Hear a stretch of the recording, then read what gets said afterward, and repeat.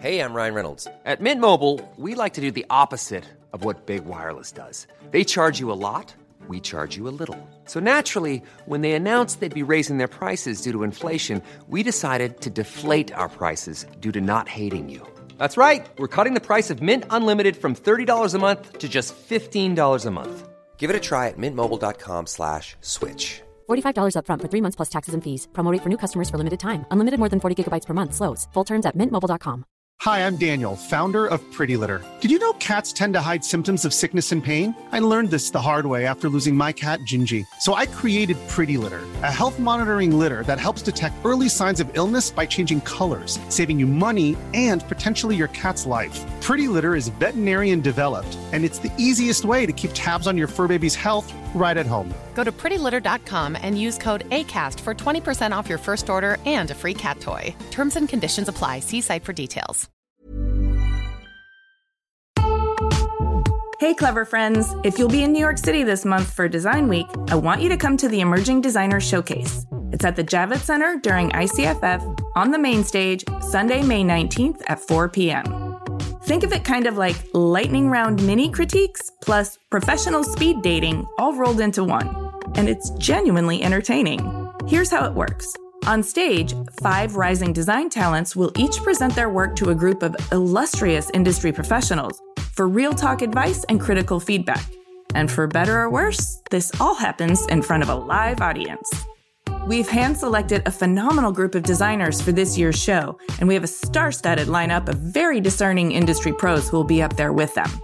The Emerging Designer Showcase is presented with media partners Clever, that's us, and Design Milk, and with support from American Standard and Lumens. Again, that's Sunday, May 19th at 4 p.m. at ICFF at the Javits Center. You can register to attend for free at icff.com with our special promo code DAPMCLEVER. See you there.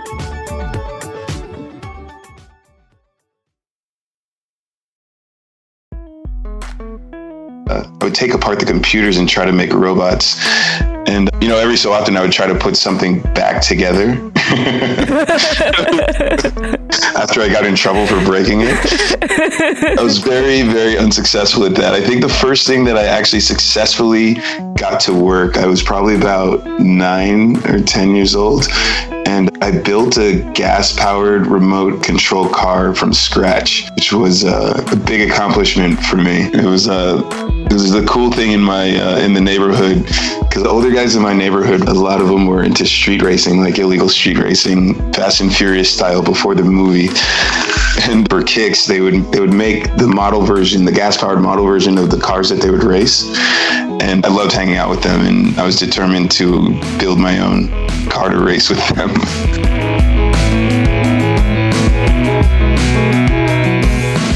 Hi everyone, I'm Jamie. I'm Amy, and this is Clever. And today we've got Eni Archibong. Eni is an emerging product designer currently working out of Basel, Switzerland. You may remember his name from a previous episode of Clever because we talked about him with Terry Crews in episode 7. They collaborated on a furniture collection together. Eni was born and raised in Pasadena, California, and studied architecture and industrial design at Art Center College of Design. After Art Center, Eni moved to Switzerland where he got his master's in luxury from École Cantonale d'Art de Lausanne. He's exhibited globally at galleries, museums, and design shows, and has also been featured in Metropolis, Surface, Architectural Digest, and other print and digital publications. And he's done work for brands such as Hermès, Bernhardt, Herman Miller, and various European luxury brands. So let's talk to Eni.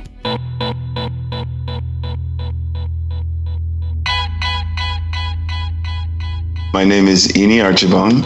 I live in Rheinach, Basel Landschaft, which is near the city of Basel.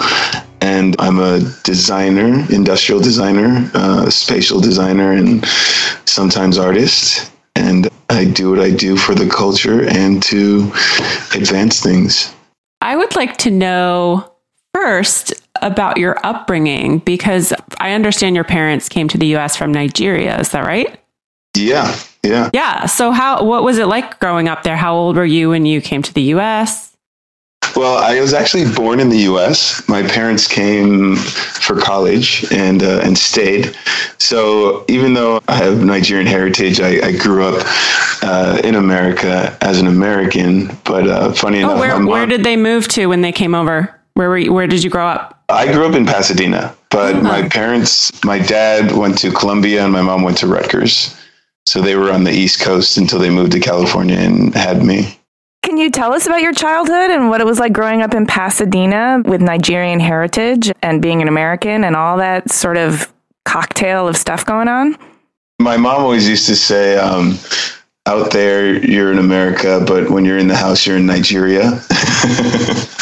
So I was definitely raised as a Nigerian child, and we had a very tight-knit Nigerian community in LA also growing up. I mean, a lot of my closest friends to this day, we grew up together, seeing each other every weekend and celebrating birthdays and weddings and holidays all together. So we had a very strong cultural upbringing, even though we were living in the States, and they made it a point to make sure that we knew about our heritage. That's nice. And I imagine you probably had friends your age, too, who were also Nigerian American and dealing with all that comes up with that. So you had people to bounce stuff off of, or a shared experience, I guess, is probably a good way to definitely. say it. And because, we had, actually, my older brother is 2 years older than me. So within our age group, we had a lot of other Nigerian kids our age that we grew up with. And, it's really cool now because, we're all adults and doing our different things throughout the world and keeping up with each other on social media and seeing each other when we're back home visiting. And, at special occasions, we always see each other, and our parents are still in touch and they still hang out with each other. So it's a strong community. Were you like a creative kid? Did your creativity start at an early age? And if so, how did it manifest? I was always a creative kid. I didn't realize it until I was much older. As a young kid, I did a lot of things that were probably indicators of what I would do later in life. I always liked to draw. I had a pretty vivid imagination. One of the things that I used to do back then that used to drive my parents crazy is I would try to take things apart and combine them with other things to turn them into magical creations. I would take apart a calculator and remote control car, toy, and think that I was creating some sort of hybrid robot of some sort, or like Transformers. A natural synthesizer. Exactly. I took everything apart. Yeah, that would cause some consternation amongst the authority figures. Did anything you took apart and tried to combine actually work? No. But you learned a lot about how things were put together and about what made them work. And that's the best way to learn, is to take things apart. Definitely. I mean, I'm trying to think what one of the crazy, so I grew up in a very computer focused family. My dad's an engineer. My mom's a computer scientist. So we always had old computers around the house. Every time there was a new advancement in computers, we would get a new computer. So then the previous one would be sitting there. So I would take apart the computers and try to make robots. And, every so often I would try to put something back together. After I got in trouble for breaking it. I was very, very unsuccessful at that. I think the first thing that I actually successfully got to work, I was probably about 9 or 10 years old. And I built a gas-powered remote control car from scratch, which was a big accomplishment for me. It was the cool thing in the neighborhood, because the older guys in my neighborhood, a lot of them were into street racing, like illegal street racing, Fast and Furious style before the movie. And for kicks, they would make the gas-powered model version of the cars that they would race. And I loved hanging out with them, and I was determined to build my own car to race with them. Oh man, that's so cool. I love the generational interplay there too. And it's also sort of quasi illegal. So there's all kinds of boundaries you're trespassing on. And I love it. Yeah, definitely. I learned a lot of illegal things from those guys. And were your parents supportive of this at the same time, just trying to mitigate the damage? I don't know if supportive is the right word. Okay. They were definitely, well, they were supportive of stuff like building the car, for example, the remote control car, stuff that was, focused and not damaging of their property. They were very into. Okay. That makes sense. And of course, my dad's an engineer, so I think there's like a bit of pride that came from watching me do something mechanical like that. They were very supportive of my brothers and I in a lot of ways, even though the art stuff, the creative stuff is definitely not their bag. My dad, he's an engineer. It's funny. He makes the same joke every time. I tell him that I've designed a new table. He's like, you still haven't figured out how to make it flat? like Chief. Yeah, that's, That's such an engineering joke. Exactly.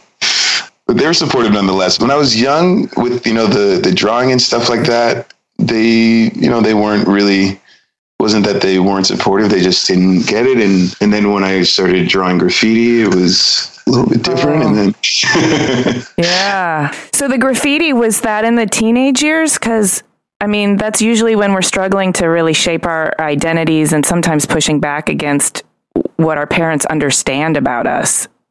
Yes, it was very short-lived, first of all. Well, actually, it started when I was 11, because I remember distinctly when I first wanted to try my hand. There was somebody at my old school that was really good and just started, writing my name and drawing during class, because that was the other thing, is I did most of my drawing when I was supposed to be paying attention in class. And by the time I was 12, I started at a new school and I was taking a bus to the other side of Pasadena. That was when, the bus tagging type of stuff started happening. I wasn't like a Picasso. I was more like LA street graffiti. And most of my really good stuff stayed in the sketchbook. And I did that all the way through high school. I was always writing in the sketchbook and stuff like that, because the friends I had that were out there bombing, would be getting in trouble, and my parents were not with that at all.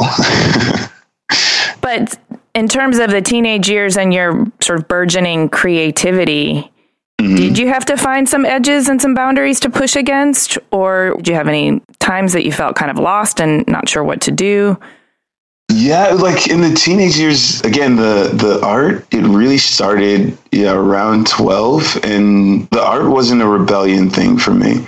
Not until a little bit later. It really started with just being exposed to art. Because like I said, before I started at the new school, I started at a school called Polytechnic, which was in Pasadena. It's one of like the elite prep schools, and they had a lot of resources. So there was a very strong arts department, and they, were into having very well-rounded students. So prior to that, the only art I ever saw was the graffiti on the freeway, and that was kind of my world. And also, like, in my neighborhood, there were also a lot of lowrider cars that guys would soup up. And to me, that was like, luxury art, all of that, beauty. And then when I started at the new school, they had a computer lab, and I started doing pottery. And that was really what got me into art, was throwing pottery. And I was doing digital art when I was like 12, and I was obsessed with, back then it was like the earliest Photoshop and like the first 3D programs. I started on like KPT Bryce and Ray Dream Designer and a lot of programs that don't exist anymore. So that was really the start for me. And it wasn't rebellious because it was very encouraged at the school. It didn't turn into a rebellion until I was in high school. And I got pretty good grades, but I was a horrible student. I used to get in a lot of trouble because, I was hyperactive, and I didn't do well controlling my impulses, we'll say. So I got an example? Examples, like too many to name. Technically, they've tried to kick me out of every school that I've been to except for where I got my master's. Is this just you doing whatever your attention pulls you to, not controlling your impulses, or were you acting out? It wasn't really acting out. Yeah, I was just not controlling my impulses. So one thing is that I learn in a very particular way, and I was able to learn very quickly. I basically got 100% on almost any test I took back then.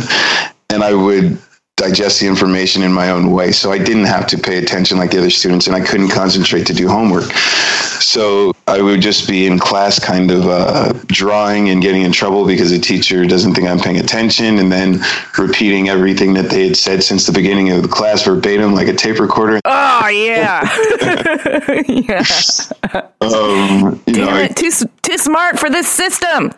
Yeah, almost. Except I didn't figure out how to work the system. Okay. So I spent a lot of time in the principal's office. Yeah, I think the first time I went to the principal's office, I was in kindergarten, and I went for cursing. So at what point did you discover music? Because I understand you were heavily involved in the LA beat scene.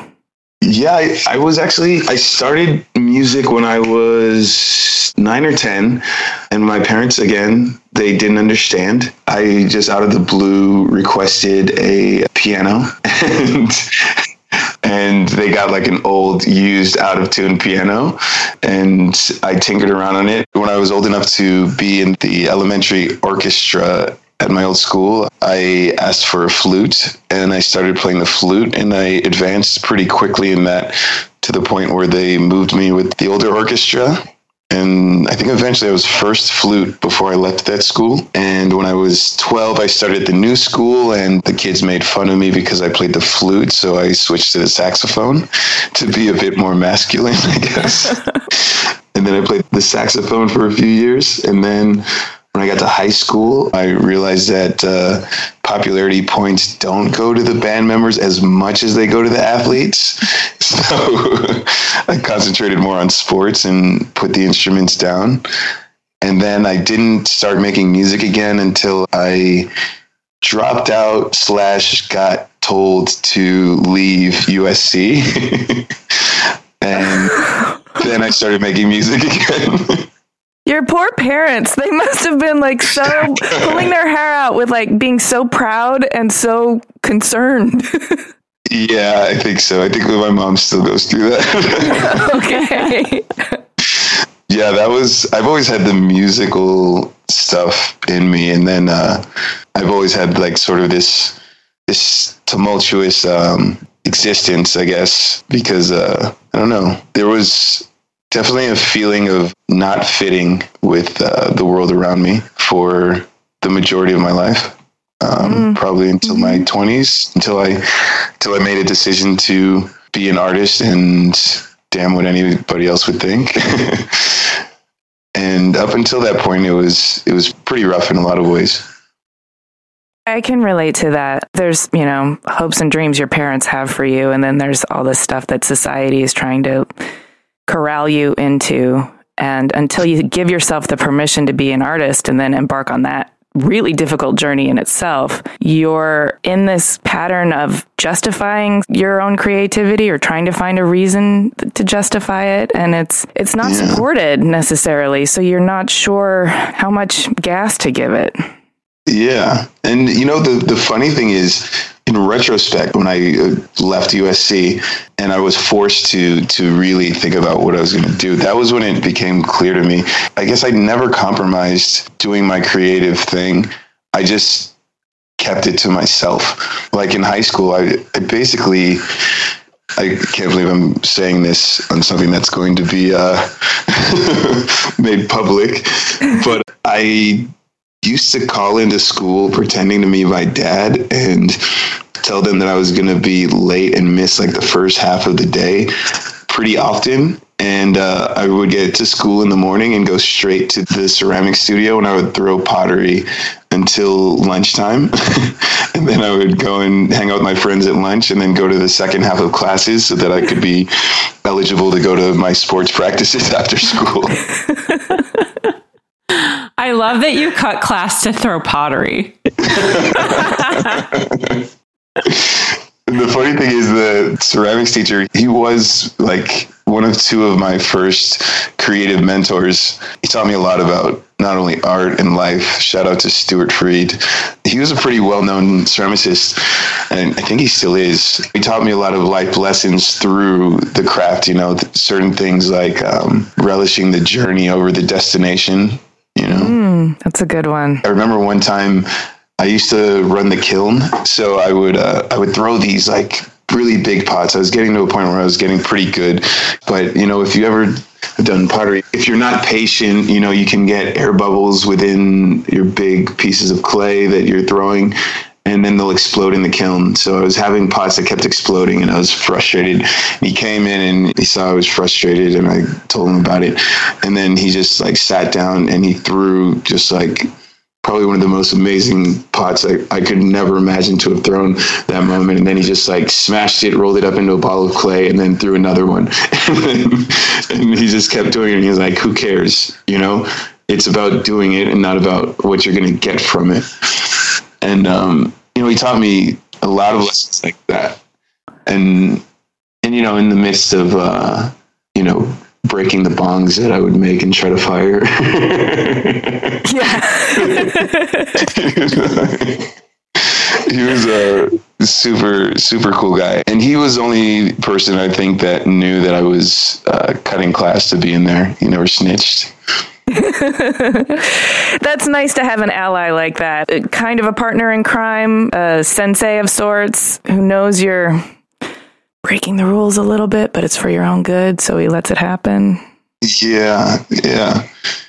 And, you know, of course, he was a proper teacher. He turned somewhat of a blind eye, but vocally, he always told me to do what I was supposed to do. Yes. Yes.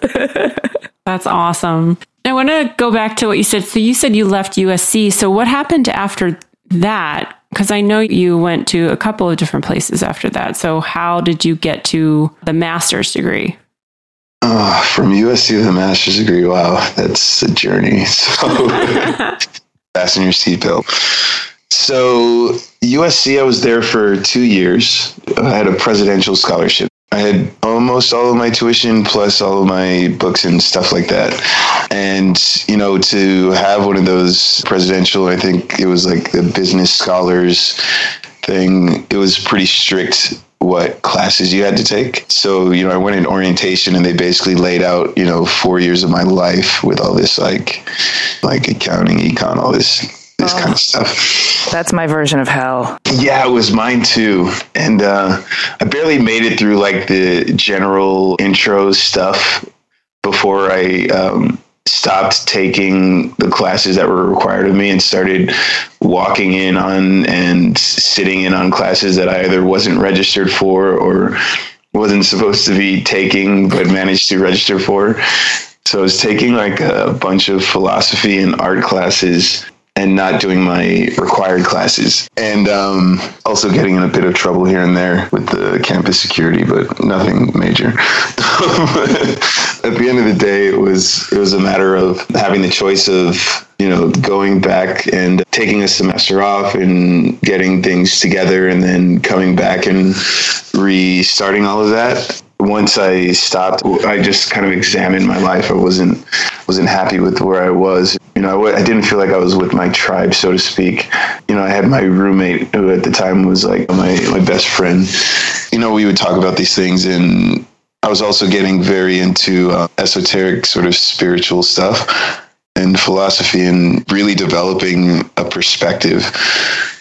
And because of all these things, I started to really examine who I was and why what I was doing wasn't matching and why I felt like I'm sort of out of place kind of my whole life. I then really came to the conclusion that I needed to focus inward, especially when it came to judging myself, that it needed to come from me and not from outside and not from what anyone else thinks, and feeling like a failure based on what other people's standards were didn't make sense, and that, you know, I wouldn't be failing unless I was failing by my standards on what was important to me. That's a powerful place to get to. I wish that I had gotten to it as early as you did. It's pretty life-shattering when you're like 20 years old. Yeah. But at the same time, very liberating, because the conclusion I came to was to look back and look at what I was doing, and it made me realize what had been constant and consistent. And the one thing that had followed me through my life was my creativity. I mean, even during this time at USC, I spent my free time building 3D models of like space architecture and rendering them. This is so nerdy. And rendering them and printing them out on 11 by 17s and stuffing them in a folder in my apartment. I stopped going to USC. I enrolled in art classes, and I didn't know what I was going to do, but all I knew is that I was going to do what I enjoyed. So I just went and I registered for ceramics classes and started making music again. I got Fruity Loops on my computer and Reason, and started teaching myself how to make beats and doing art and reading spiritual books, and kind of going down a spiritual path that led me to the conclusion that for me to feel satisfied with my life, I had to be on a path where I was trying to change the world for the better through the skills that I've been given. I decided to actually at that point try to become an architect. Hiring for your small business? If you're not looking for professionals on LinkedIn, you're looking in the wrong place. That's like looking for your car keys in a fish tank.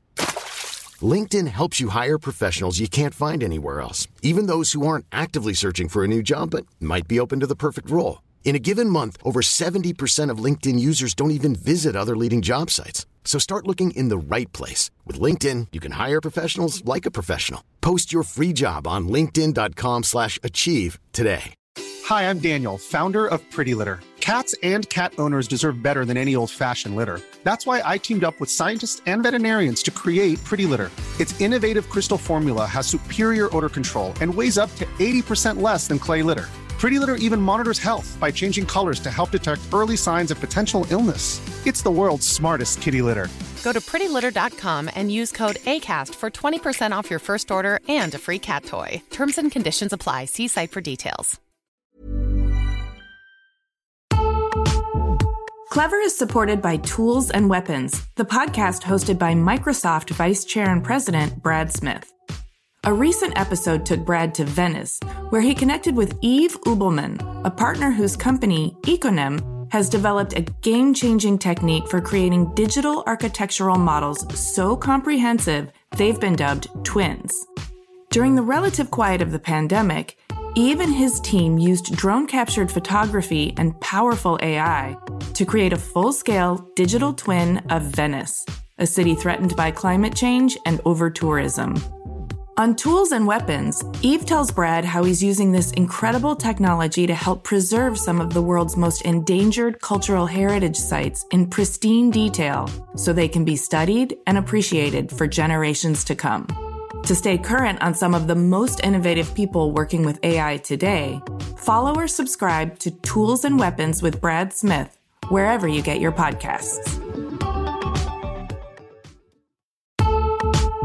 Hey, Clever listeners, we're getting excited for New York Design Week in May. This year will be better than ever.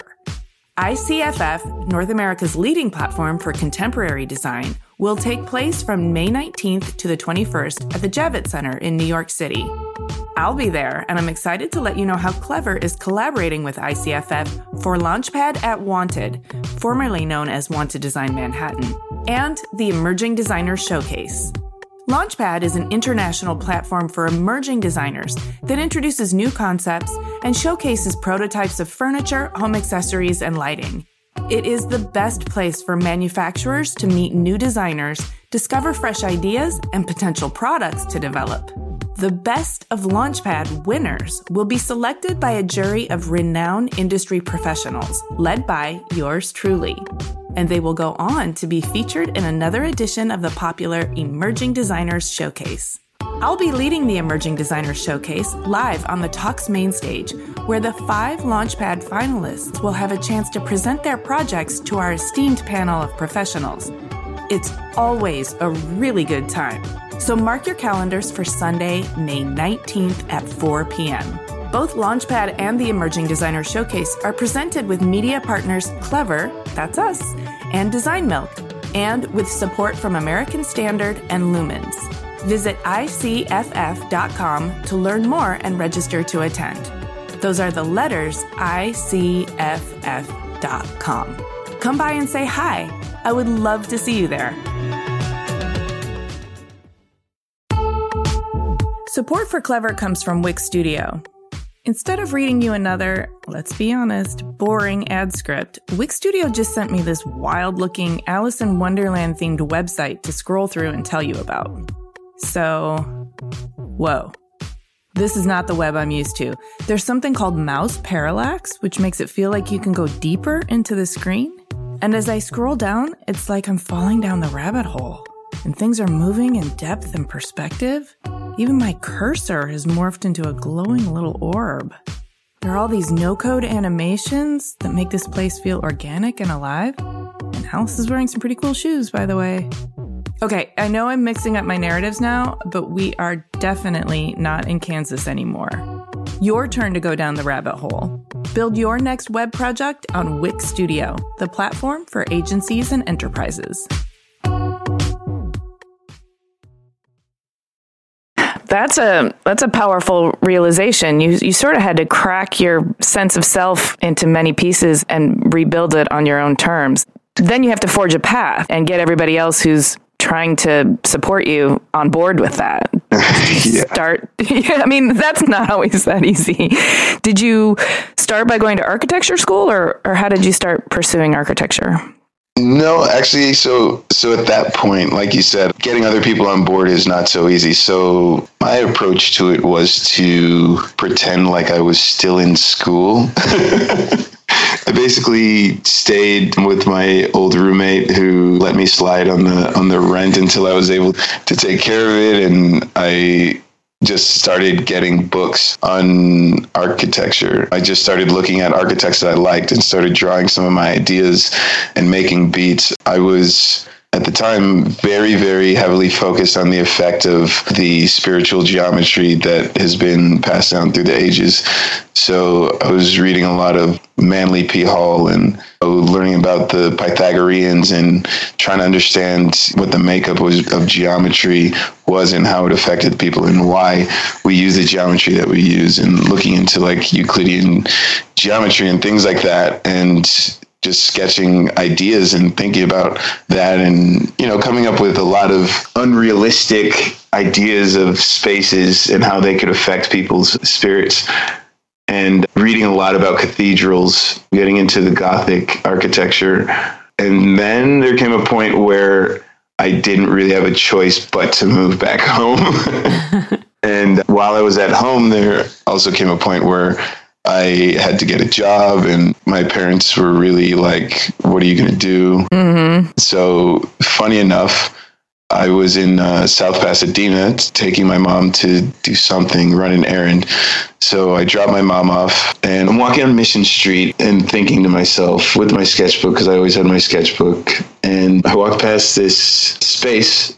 You know, it wasn't like an office space, but it's more like a storefront, and it was all glass, and there was a man inside hunched over a table, and on the window it said George Architecture, and I walked past it. And then I doubled back and I turned around and walked in, and he was like, "Can I help you?"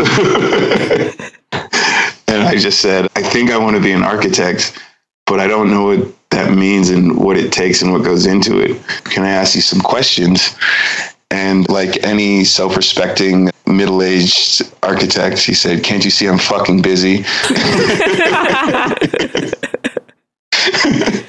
He said, if you want to talk to me, I go to Buster's every morning around 7 a.m.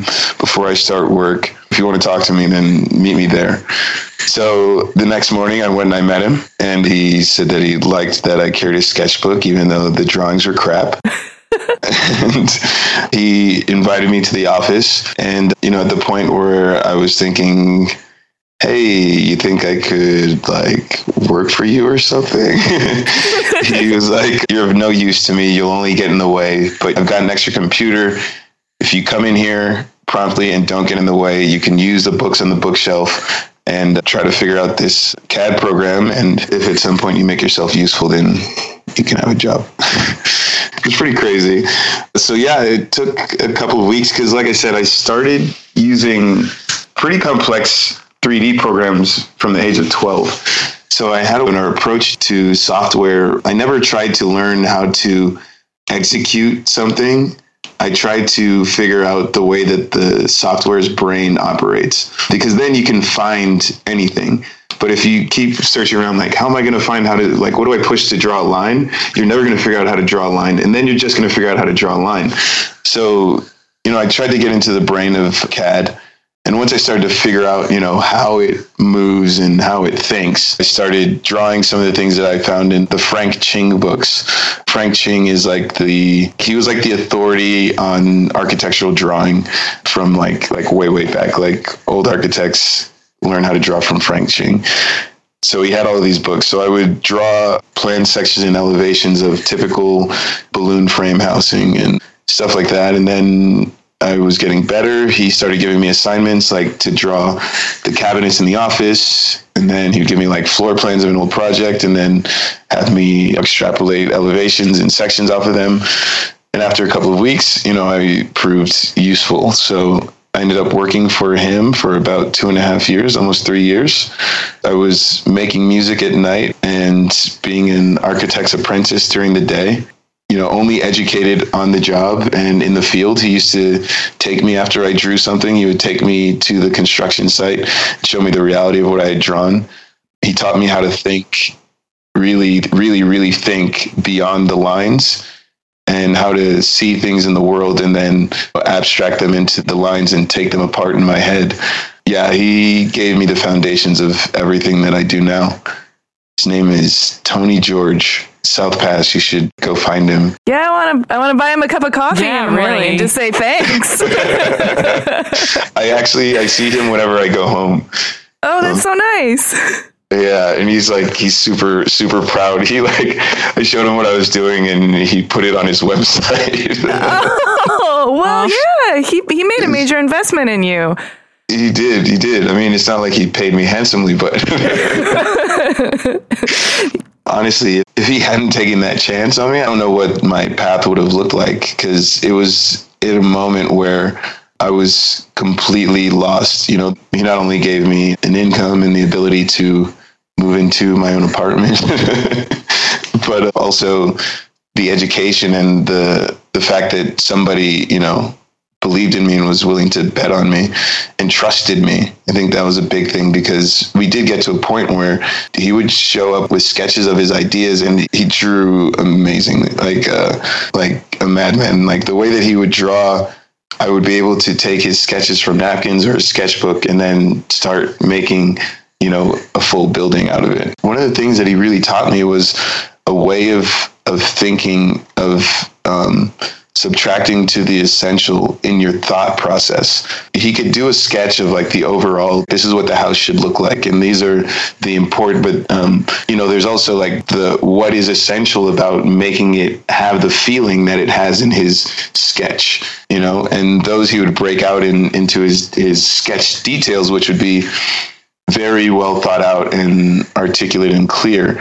So like with a Spanish home, you look at the sketch of what the facade looks like and, you don't necessarily know what you're liking about it. But then when he would break out the detail, he would show me, like, in order to achieve this, we're going to need to make sure that the walls are really thick and the windows are deeply inset and like all these different things. Really, he showed me how to articulate those things pretty clearly in his drawings, and got me to a point where I could achieve quite a bit just from his sketches.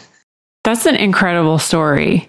I'm like, my jaw's on the floor, but just because you were able to just walk in one day and meet this person who basically gave you an opportunity, but also gave you the confidence that you could do something with this ability that had been like haunting you throughout your childhood. So that's fascinating. What was the next, like, what did you do after you worked for him for 3 years? Did you decide to go back to school?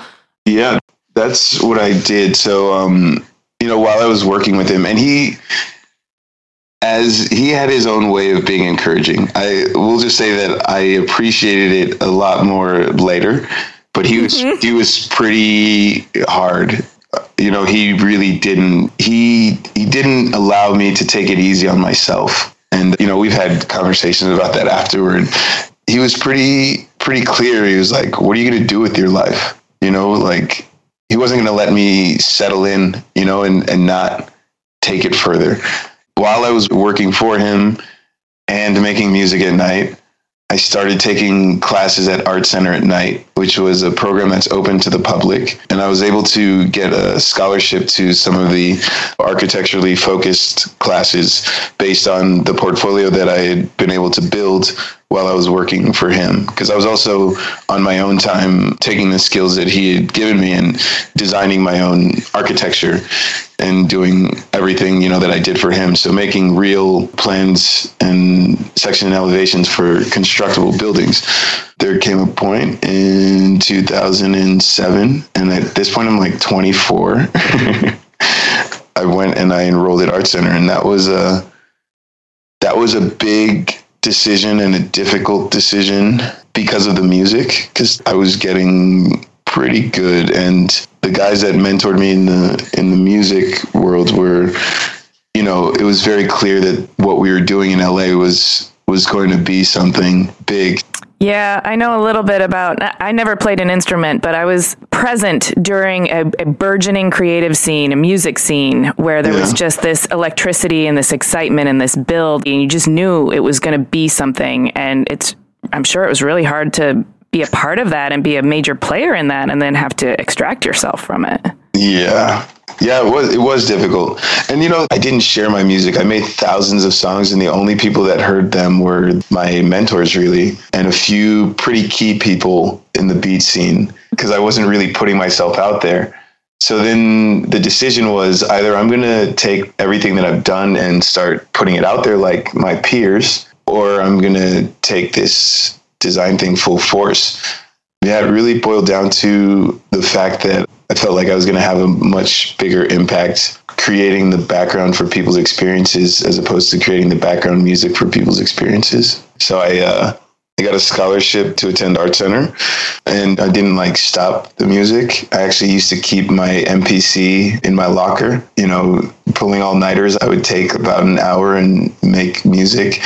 You know, and that's kind of where I started the practice of designing and making music at the same time, because that led to me just plugging in my MPC in the computer lab, you know, while I was working on my projects and doing everything all at once. So then I was at Art Center for the next 5 years.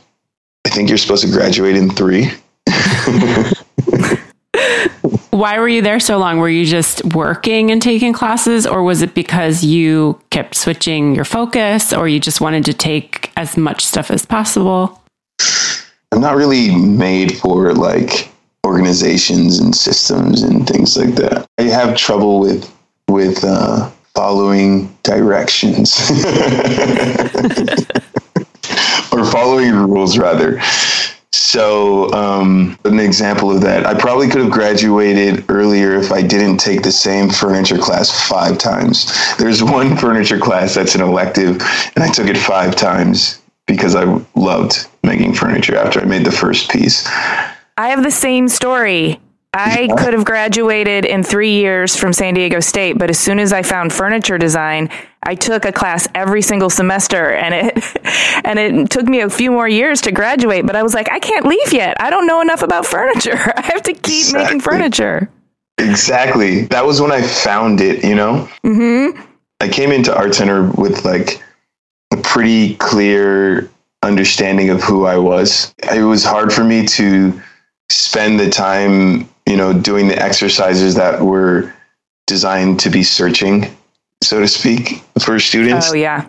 Mm-hmm. And I knew where my skills lay, and I knew where I was going to be best able to express my visions. And that was in the 3D realm and in the shop. And I kind of took the approach of going above and beyond in the things where I knew that I had the opportunity while I was on scholarship at Art Center with those facilities to advance my knowledge to the point of being astronomically good as opposed to being well-rounded. That's hard for an institution to take in. And obviously, you know, there's questions, you know, when I go into my 4th term review, which they have, Art Center is very hardcore. It's very competitive. So even if you get into Art Center, which is very difficult, there's a point where Art Center can tell you, look, you've been here for enough time for us to know this is not the place for you. Or remember that 4th term review was like, we see a lot of promise. You've got to pull this together because you're on the edge, you know? Yeah. And you guys know David Mukarski, right? Mm-hmm. Yeah. So David was my department chair.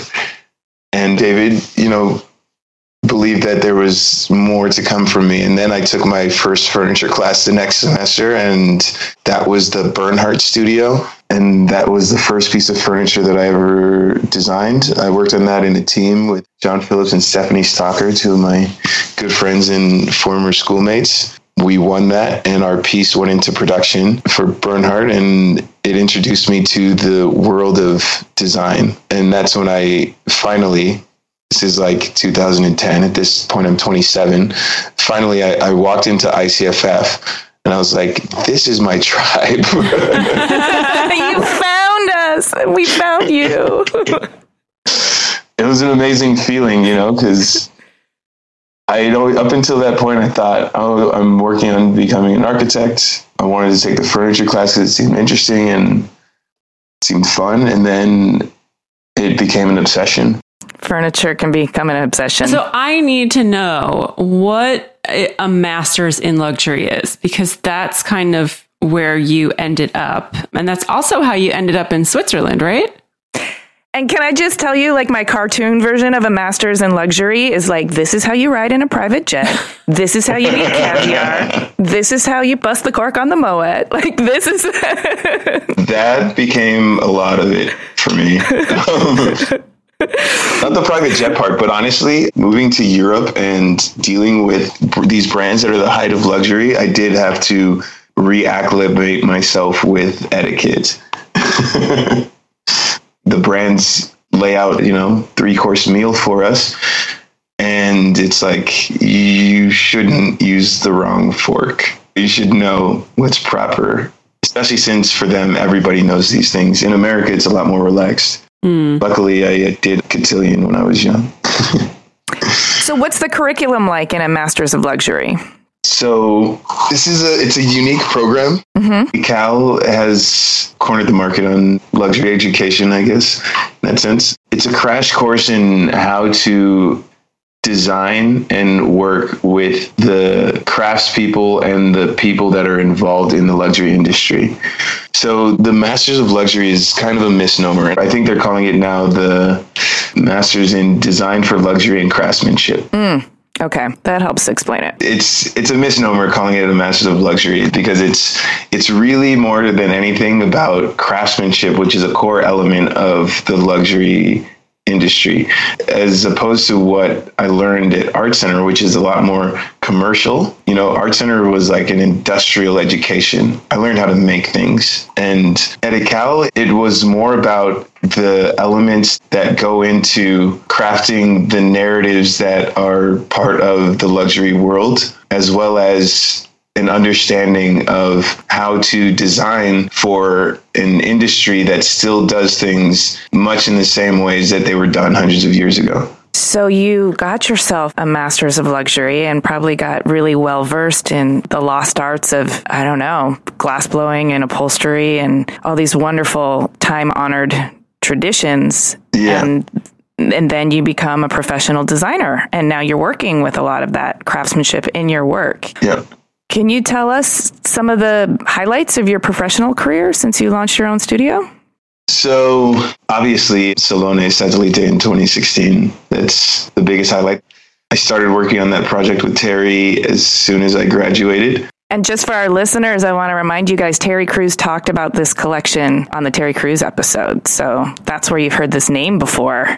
Salone Satellite was really my debut in this realm, because I started my business while I was at Art Center, and I'd done contract work with US brands. So I had some stuff out in the world before this, but the designer that you see today, after having gone through the education at Cal, that was expressed in that collection, the Secret Garden collection in 2016 in Milan. That's probably the biggest highlight. It was an opportunity for me to take what I'd learned since living in Europe and apply it in a way that was not typical of most of my peers. There's something about, not being from here that allowed me to break certain rules, or not know that I was breaking rules as I was breaking them. Like culturally, There's a freshness when you are interpreting things as a cultural outsider. You have a perspective that's different than other people. So you don't get caught in the same ruts as everybody else.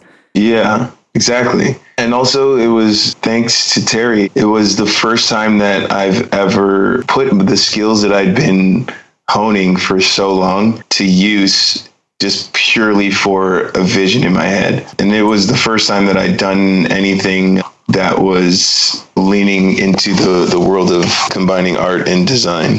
It's a beautiful collection, and it must have been a wonderful opportunity to explore it to that depth and have another person who's helping to put energy into you to help you do what you do best. Yeah, I've been lucky in that regard. I mean, I've had quite a few very important people that took risks on me throughout the years and mentored me throughout the years. You must attract that into your life through your personality somehow. Somehow. I don't know how it happens. Well, I want to talk to you about your creative process, because I'm wondering, you seem to me like somebody, you've studied philosophy and mathematics, you have this engineering sort of technical part of your DNA, you've always been interested in how things work, and yet you're very aware that you don't work in the way that society or the institutions really want you to. Yeah. So your self-awareness and your ability to attract mentors is fascinating to me. Can you talk to me about your internal dialogue that you have with yourself during the creative process? Like, how do you know when you're onto something that's worth pulling at, a thread that's worth pulling at? Or how do you know when it's time to scrap something and move in a new direction, or take a break so that you can, get a fresh perspective? My process is one that's kind of akin to when I'm designing something, it's like being on the football field. It's a matter of knowing that you've put in enough work and practice so that you don't have to think when you're playing. And it's all muscle memory and reaction. And that's the way that I design the concept. That's usually where something gets either, whether it's green lit or it gets scrapped in my head. The strength of the concept and what it's communicating. If I believe in something and what I'm trying to communicate with it, then I go through the process of creating it. And once I get over that threshold, then I see it all the way through.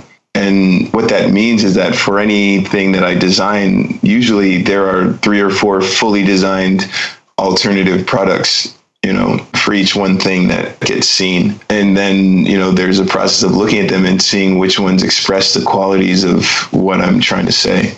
My process is extremely fluid. I can walk you through it. Once I have a concept and I determine what it's supposed to feel like, I walk over to the shelf and I start pulling out records one by one.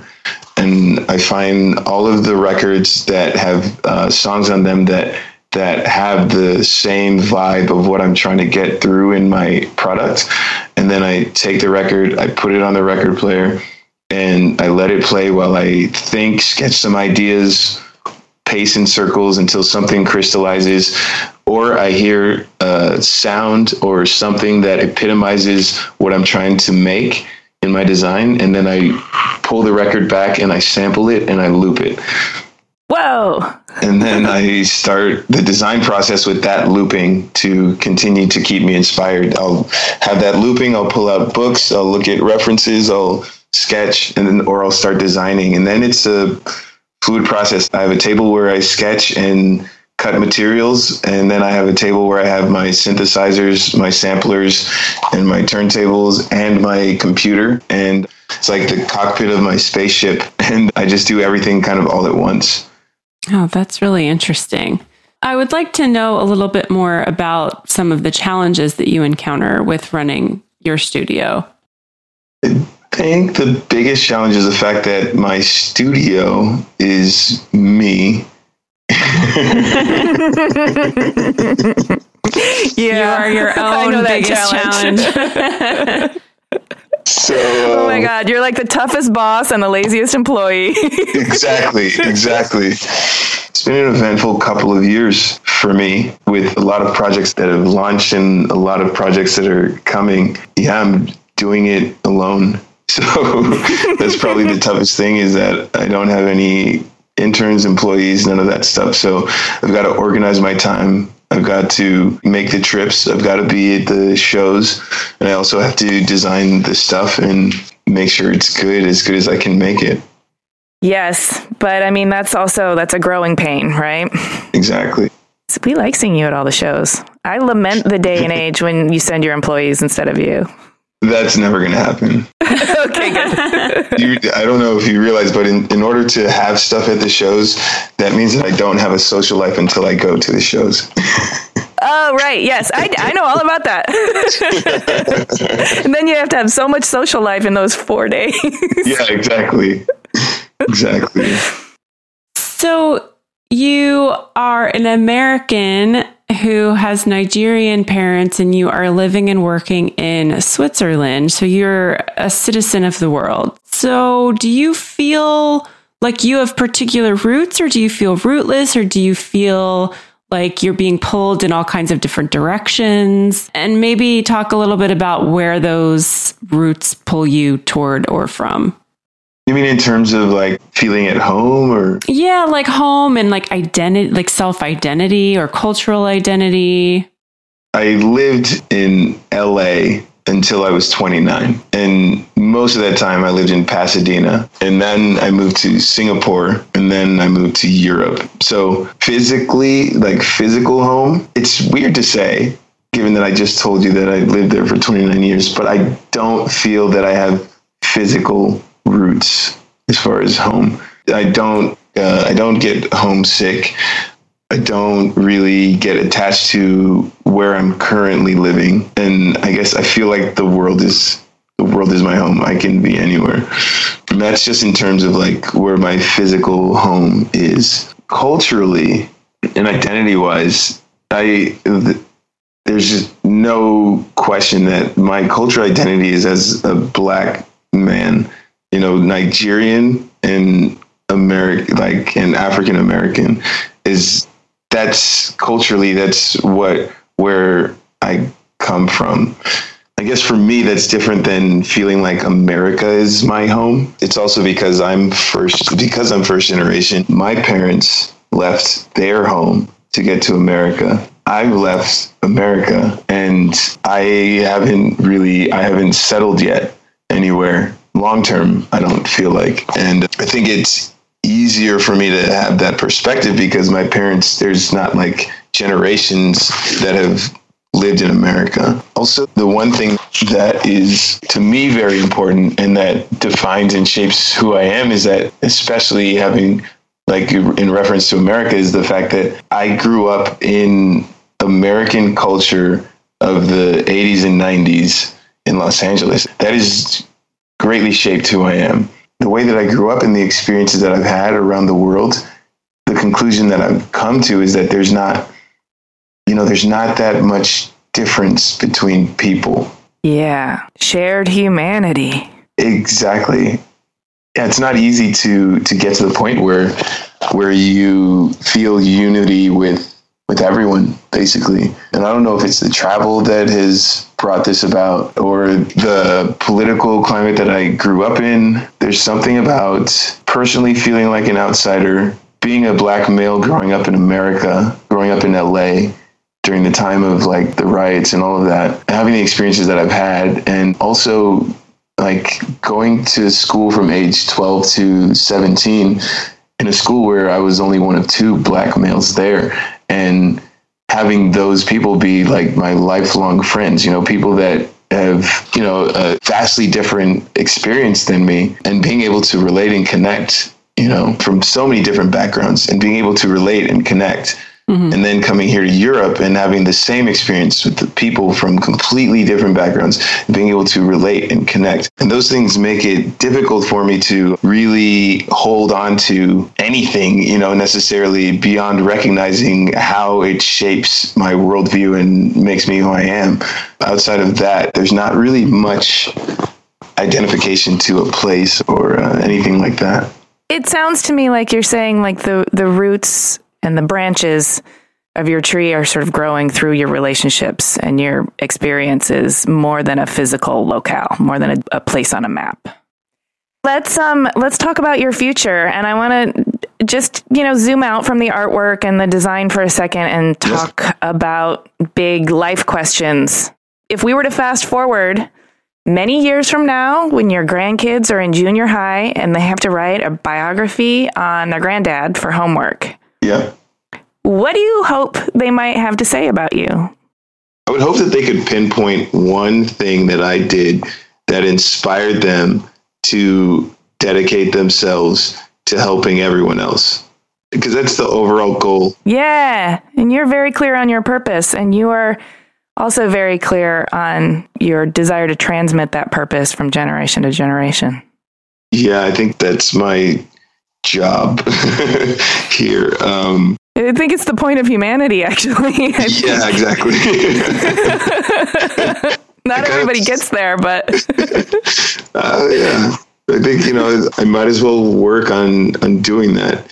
It's funny. My life, I went from feeling like everything I touched turned to shit to the exact opposite as soon as I dedicated myself to doing things for the sake of everyone else. That's amazing. And it's That's an internal shift in perspective that really opened up your life for you. Completely. I mean, all of these mentors and all of the stuff that has happened, I can't explain. I feel very fortunate, we'll say. And that feeling of all of these fortunate things, these fortunate serendipitous events, I might be true, it might not be true, but for me, they're connected to the fact that A, I feel like I can't be doing anything else. I feel like I was born to create things, but B, because the things that I create them with at least with the hope that they will be of benefit to others and inspire others or allow others to escape from, the mundaneness of everyday life. Speaking of creating things, is there something that you aspire to create or you'd like to do in the future? A temple. Wow. Yes.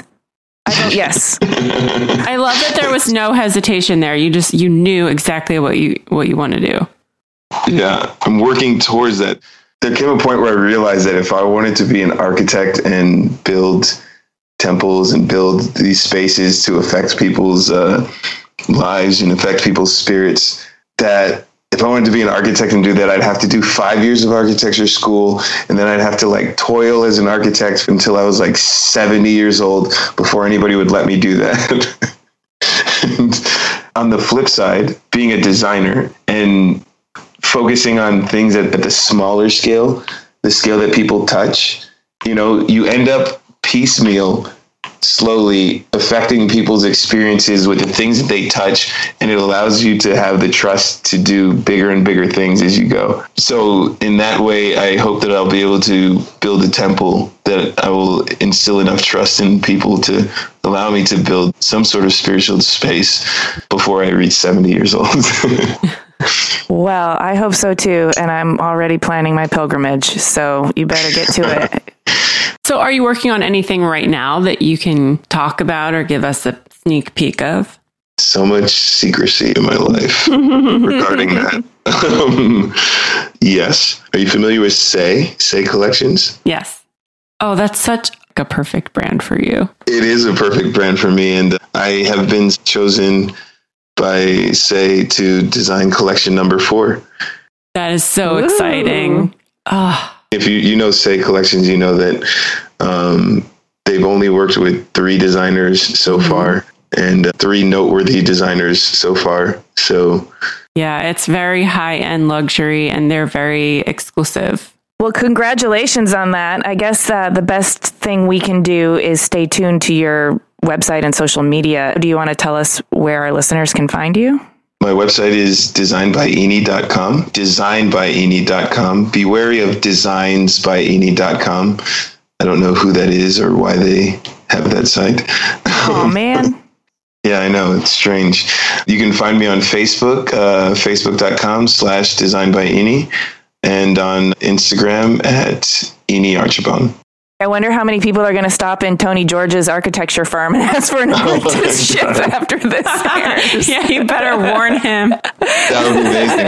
I'll write him an email and let him know. But yeah, that was 10 years ago, which is crazy to think. I mean, I just graduated recently, so. Well, congratulations on your rising star. We're super stoked. Thank you very much.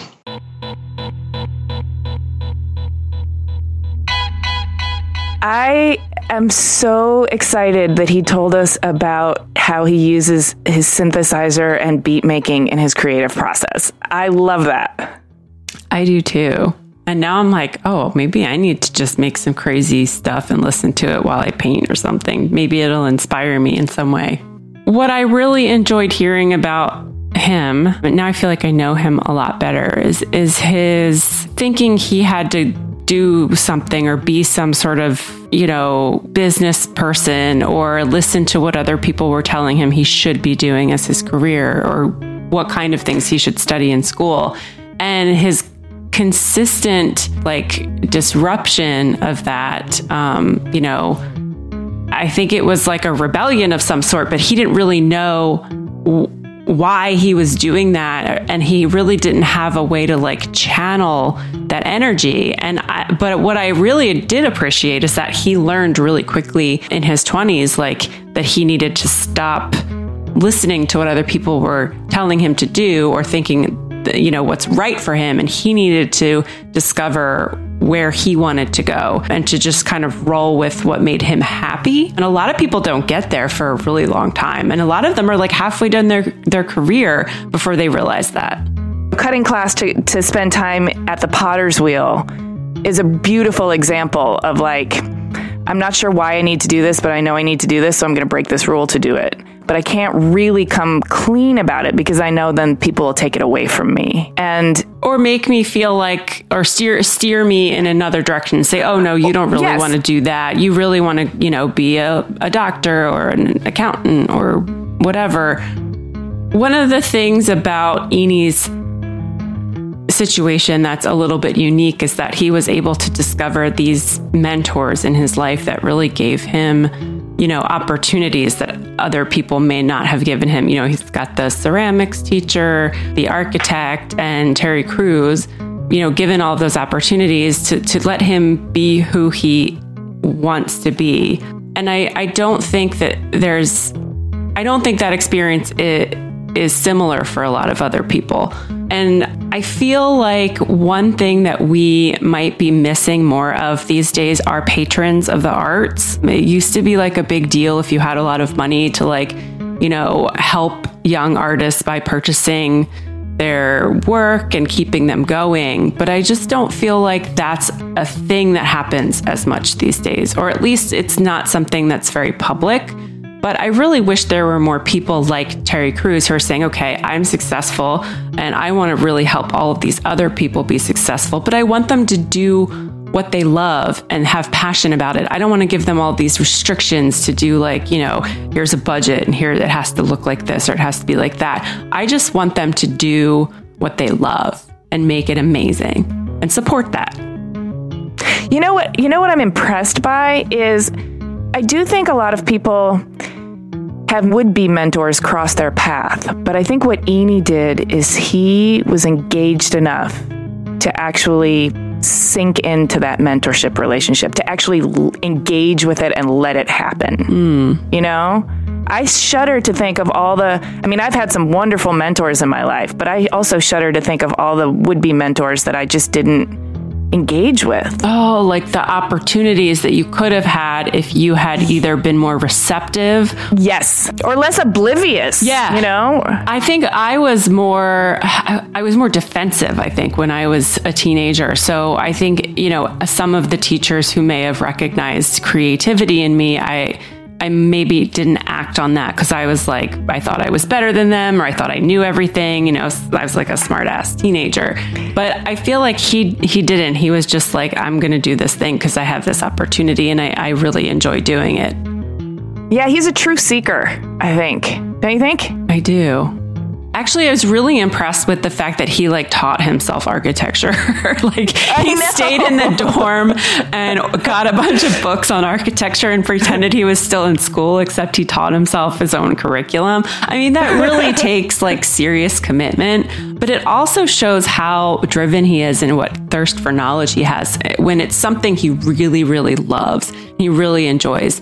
And I just hope everybody has the opportunity to cultivate something in them that's kind of calling out to them. Thanks for listening. Please subscribe to us on Apple Podcasts or wherever you get your podcasts, and go to cleverpodcast.com to sign up for our newsletter, read the show notes, and see images of Eni's work. Be sure to connect with us on Twitter, Instagram, and Facebook at Clever Podcast. We love hearing from you guys. And if you're inclined, leave us a review on iTunes. It really helps us out and spreads the word of good design to more people. This episode of Clever was edited by Chris Modal of Your Studio with music by L1011. Even on a budget, quality is non-negotiable. That's why Quince is the place to score high-end essentials at 50 to 80% less than similar brands. Get your hands on buttery soft cashmere sweaters from just $60, Italian leather jackets, and so much more. And the best part about Quince, they exclusively partner with factories committed to safe, ethical, and responsible manufacturing. Elevate your style without the elevated price tag with Quince. Go to quince.com/upgrade for free shipping and 365-day returns. Even when we're on a budget, we still deserve nice things. Quince is a place to scoop up stunning high-end goods for 50 to 80% less than similar brands. They have buttery soft cashmere sweaters starting at $50, luxurious Italian leather bags, and so much more. Plus, Quince only works with factories that use safe, ethical, and responsible manufacturing. Get the high-end goods you'll love without the high price tag with Quince. Go to quince.com/style for free shipping and 365-day returns.